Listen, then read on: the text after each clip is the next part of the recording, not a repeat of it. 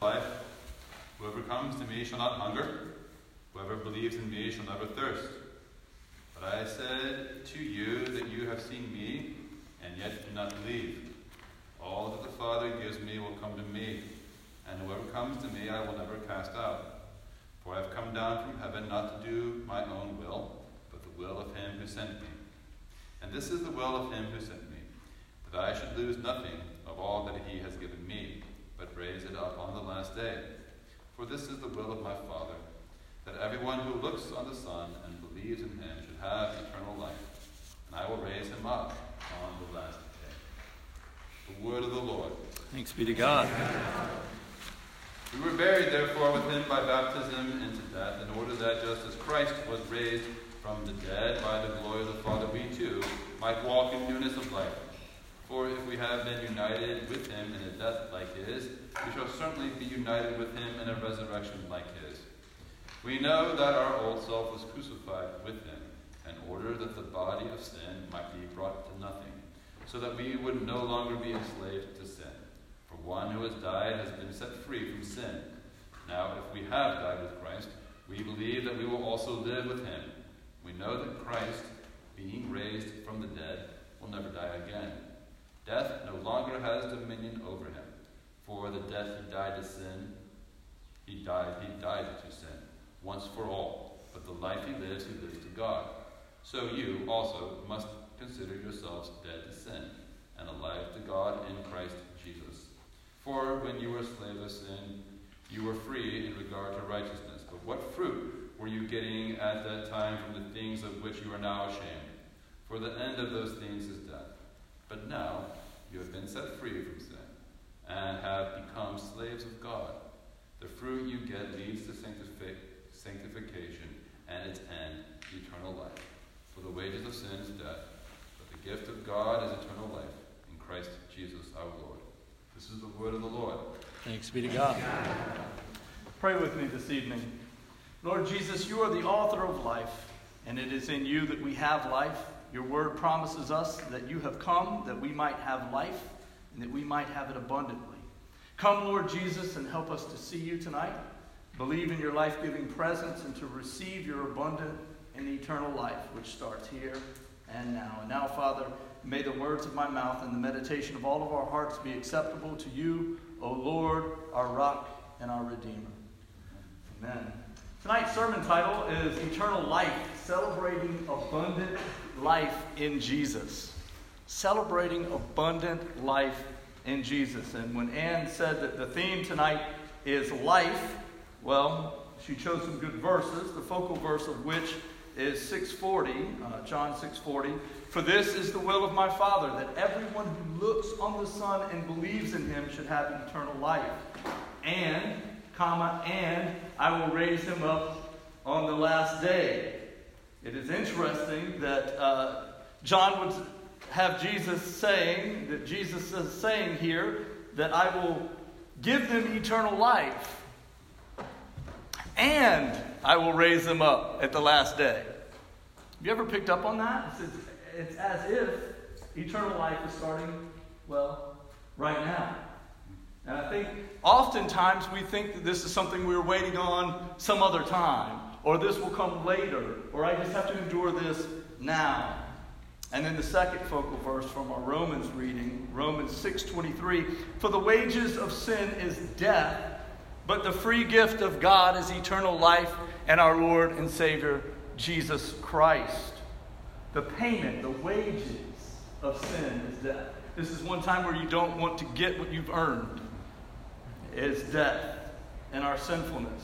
Now, in my carnal nature, the first thing I thought about when I thought about life is Life cereal. Now, I know I'm dating myself here.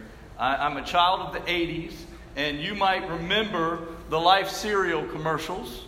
If you don't, I will explain it to you. This is a cereal that is good for you in the land of, Cinnamon Toast Crunch, one of my favorites, and Fruit Loops and things like this. But then the parents decided, well, we need something good for our kids. And Life came out, and they tried to sell it to kids with a cute commercial. There were two boys who, of course, weren't going to eat this Life cereal. And they decided that they were going to, pawn it off on their friend Mikey, and to see if Mikey would indeed like the Life cereal. So Mikey ate it, and they're watching because Mikey apparently doesn't like anything. They're watching to see if Mikey will like the cereal.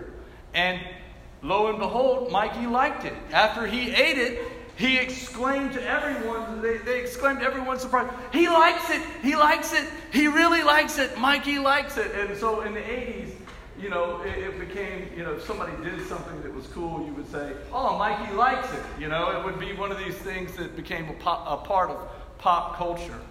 So this idea, this point of this commercial is quite simple. The idea that something that is good for you, life, can also be good. This is the message that was hoped to be conveyed by those who were selling this cereal. The assumption in this commercial is plain as well. See if you can pick up on it. If it is good for you, it is usually not good. Right? Isn't that the opposite assumption? Hence the surprised reaction of these young boys at Mikey actually liking something that was good. Now, Jerry Seinfeld did a spoof on this, and he said, "How arrogant do you have to be to name a cereal Life? There's everything else, and then there's this, Life cereal." As a matter of fact, I was picking up these cards from CVS, and someone said, "Well, what is this?" What if I just exclaimed, "It is life. It is life." Now, there are verses, and on these verses, we believe that Jesus is life. And Jesus on this verse is even saying that he is the bread of life. I am the bread of life. But for me to say to this woman, "Oh, this is life itself," well, I don't think that would have gone over quite well. Maybe this is what we do in our sinfulness. Do we make these assumptions about our lives? Do we assume that the life that Jesus has for us is not as good as the life that we have dreamt up for ourselves? Have we done that? Maybe we think that the way we run our family life is better than what the Scriptures prescribe. Maybe what we're doing with our time and resources is not in line with what God is doing. And maybe we think that this is a better way, that our way is the way to, quote, a good life. After all, this life that Jesus offers is strange looking. It's weird, and we don't know what he's talking about. As a matter of fact, our gospel reading is from the Bread of Life discourse in John chapter 6. Jesus has just fed the 5,000, and he's created quite the mob, quite the crowd who was following him around. And they're asking him, they're saying, "Hey, do a sign for us. You did the bread thing. Our forefathers ate manna in the wilderness. Do something like that. Do something awesome. Do something great. Do something miraculous." And Jesus said to them, "Well, your forefathers, they ate manna in the wilderness, and they died. The life that I give you, the bread that I give you, will spring up to eternal life. If you eat of this bread," and of course he said this bread is me, my body. And even some of his own followers walked away. This was so preposterous of a thought. Well, this can't be good. This isn't the life that we think. We wish we had bread raining down from heaven. By the way, that didn't go over well the first time if you read the account with the people and their disappointment at God at that manna. Well, this is what sin does. It elevates our own will, our own ways, our own sinful desires above what God wills. This is the issue of sin and death. It is at the heart of what Paul is getting at in Romans 6, 20 through 21, when he says, "For when you were slaves of sin, you were free in regard to righteousness." In other words, don't worry about the righteousness stuff. You're a slave to sin. Forget about the righteousness business. But what fruit were you getting at the time from the things which you are now ashamed of? I mean, it's like when you're at the high school reunion and talking about the partying they did back in high school. And then they get quiet and sheepish as they remember the consequences. Maybe you're in it too, the conversation. Oh yeah, remember that time? And then you went, oh, but. And there's shame there. For the end of those things, Paul says, is death. Paul goes on to say that the payment, the wages of sin is death. That there is a time where we do not want what we deserve. And that is this time, the payment of sin. We do not want to get paid what we have earned. It is death. Our selfishness ends in pain, death, and loss. On the other hand, Paul tells us that the free gift, nothing you can do to earn it, the free gift of God is eternal life in Jesus Christ our Lord. Paul tells us in Romans 6, verse 22, that we have been set free from sin. Picture like a caged bird just flying out of the cage. And we have become slaves to God, bound to Him. But the fruit we get leads to sanctification. And its end is eternal life, abundant life. In Christ we live, you see. One of my favorite passages about life comes from Colossians 3 through 4. And kids, I always think about hide and go seek at this point, Matthew. I always think about, like, you know, when you play hide and go seek, you go looking for somebody. This is what I think about with this verse. It says in this passage, for you have died, and your life is hidden with Christ in God. So in other words, if you want to find your life, where's Jesus hiding? Let's go look for Jesus, and when we find Him, we find life. When Christ, who is our life, appears, then you also will appear with Him in glory. I like the thought that our lives are hidden in Christ, in God. The passage also tells us that Christ is our life. You see, life is a person, and His name is Jesus Christ. Jesus Himself said this. I'm not making this up. Jesus said, I am the way, I am the truth, and I am the life. Life is a person. His name is Jesus Christ. In regard to life, Jesus said to Martha in John 11, after her brother had died, I am the resurrection and the life. Whoever believes in me, though he die, yet shall he live. And everyone who lives and believes in me shall never die. Do you believe this? Now, this is one of the most important questions of all of Scripture. Do you believe that Jesus is life? That our life comes from Jesus. Jesus asked, do you believe this? Do we believe that Jesus is our life? We also believe, now let's just flip it and see if it still sits right with you. Do you also believe that to live without Jesus is not to live at all? See, because that is also true. The areas of your life where Jesus is not there, part of it, that you've somehow painted Him out of the landscape, that is not to be living in that sphere at all. For He would have all of our lives. If we do not have Jesus, we do not have life. Our life comes from Jesus, and if we have the Son, we have life. And that's good news. This is what Jesus is communicating to His disciples in our gospel reading this evening. Jesus said to them, I am the bread of life, and whoever comes to me shall not hunger, and whoever believes in me should never thirst. Wiersbe says that Jesus clearly identified what the bread is, that He is the true and life-giving bread. By the way, that's what manna means. What is it? They were asking for manna from heaven.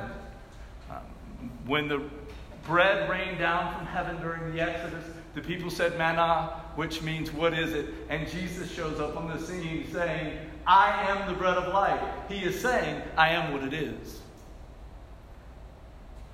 It is me that sustained your forefathers, but the bread that I'm now giving you will lead to life. Jesus is clearly identified as the living bread that came down from heaven, but He came not only for Israel, but also for the whole world. He came not just to sustain life, but to give it. But to give life. The word for life here is Zoe. It is physical and spiritual life. It's my sister's name, Zoe. It is all of life throughout the universe. It is where all of it is derived, in that it always or only comes from God and is sustained by God's self-existent life. The Lord intimately shares His gift of life with His people, creating each in His image, which He gives everyone the capacity to know His eternal life. This life, from the author of life, is good news. We have both physical and spiritual life in Jesus Christ. John speaks of this life in 1 John 5:20 in this way. He says, "And we know that the Son of God has come and has given us understanding, so that we may know Him who is true. And we are in Him who is true, in His Son Jesus Christ. And He is the true God and eternal life." Isn't that beautiful? That He is life. The Austrian philosopher Ludwig Wittgenstein said this. He said that death is not an event in life, in that we do not live to experience death. If we take eternity to mean that it is infinite, temporal duration, but timelessness, then eternal life belongs to those who live in the present. Our life begins now and here in this present day. Our life starts now, and God has saved us from sin, and this is true, and we always focus that Jesus Christ saved you from sin. But I'm frustrated that we stop here. Think about it. Christianity. God has saved you from sin. That's only half the story, folks. For He has also saved you for life, you see. And I think that this is why Christianity ceases to be appealing to the masses. Because yes, I am saved from sin, but what am I saved for? God has saved us for this life in Him, and this life starts now, as the philosopher wrote, that it is timeless. Our eternal life begins here and now in the present day. Paul has said this in Galatians 2:20, "I have been crucified with Christ, nevertheless I'm living. Yet it is not I who live, but Christ who lives in me." Now listen to it. "And the life that I now live, I live by faith in the Son of God who loves me and gave Himself up for me." We are living in eternal life now in Jesus Christ. We are often consumed by what we have been saved from, but we must also be aware and seeking that which Jesus Christ has saved us for. He has saved us for life in Him. He has saved us for eternal and abundant life in His Son, Jesus Christ. Now, many of you know this story from C.S. Lewis's sermon, The Weight of Glory. He says that if we consider the unblushing promises of reward and the staggering nature of the rewards promised in the gospel, it would seem that our Lord finds our desires not too strong but too weak. We are half-hearted creatures fooling around with drink and sex and ambition when infinite joy is offered to us, like an ignorant child who wants to go on making mud pies in a slum because he cannot imagine what it is meant by the offer of a holiday at sea. We are far too easily pleased. But I think that sometimes this is true. We choose this. But I think also sometimes we can do this in our ignorance. Case in point, I was at my sister-in-law's wedding. She got married about a week before us. My wife and I were about to celebrate 14 years on Tuesday. And a week before our wedding, we were at another wedding. And there was, finger foods, like the good kind, the savory kind in abundance. And I was eating little weenies and cheeses, and I was feasting, really. And for almost an hour, and I was thinking to score some more chicken and wondering where the cake was. About the time the paneled walls opened up, to reveal a full sit-down meal, complete with DJ, open bar, cake. And I was already full from weenies and hors d'oeuvres. And I kind of stood there thinking, oh, this is going to be a while. I had no idea. Here I was with these finger foods, and I had filled myself and was about to check out when the real party was about to start. This is what we do when we pursue less than what God has for us. Sometimes we do it intentionally, other times just in our ignorance. When we choose our life over God, that's what it looks like. God desires that we might walk in newness of life, as it says in Romans. Jesus said that this is the will of my Father, that everyone who looks upon the Son and believes in him should have eternal life, and I will raise him up in the last day. Now, I don't know how you read that, but as far as I can tell, it begins right now. And God desires it for us. He desires us to have a life and does not want us to settle for what we can imagine, comprehend, or bring about by our own devices, powers, or will. He has something better. I think about my wife. And I tell you, in my wildest imagining, I couldn't have dreamt her up. That God would have her for me. Maybe this is like this for you.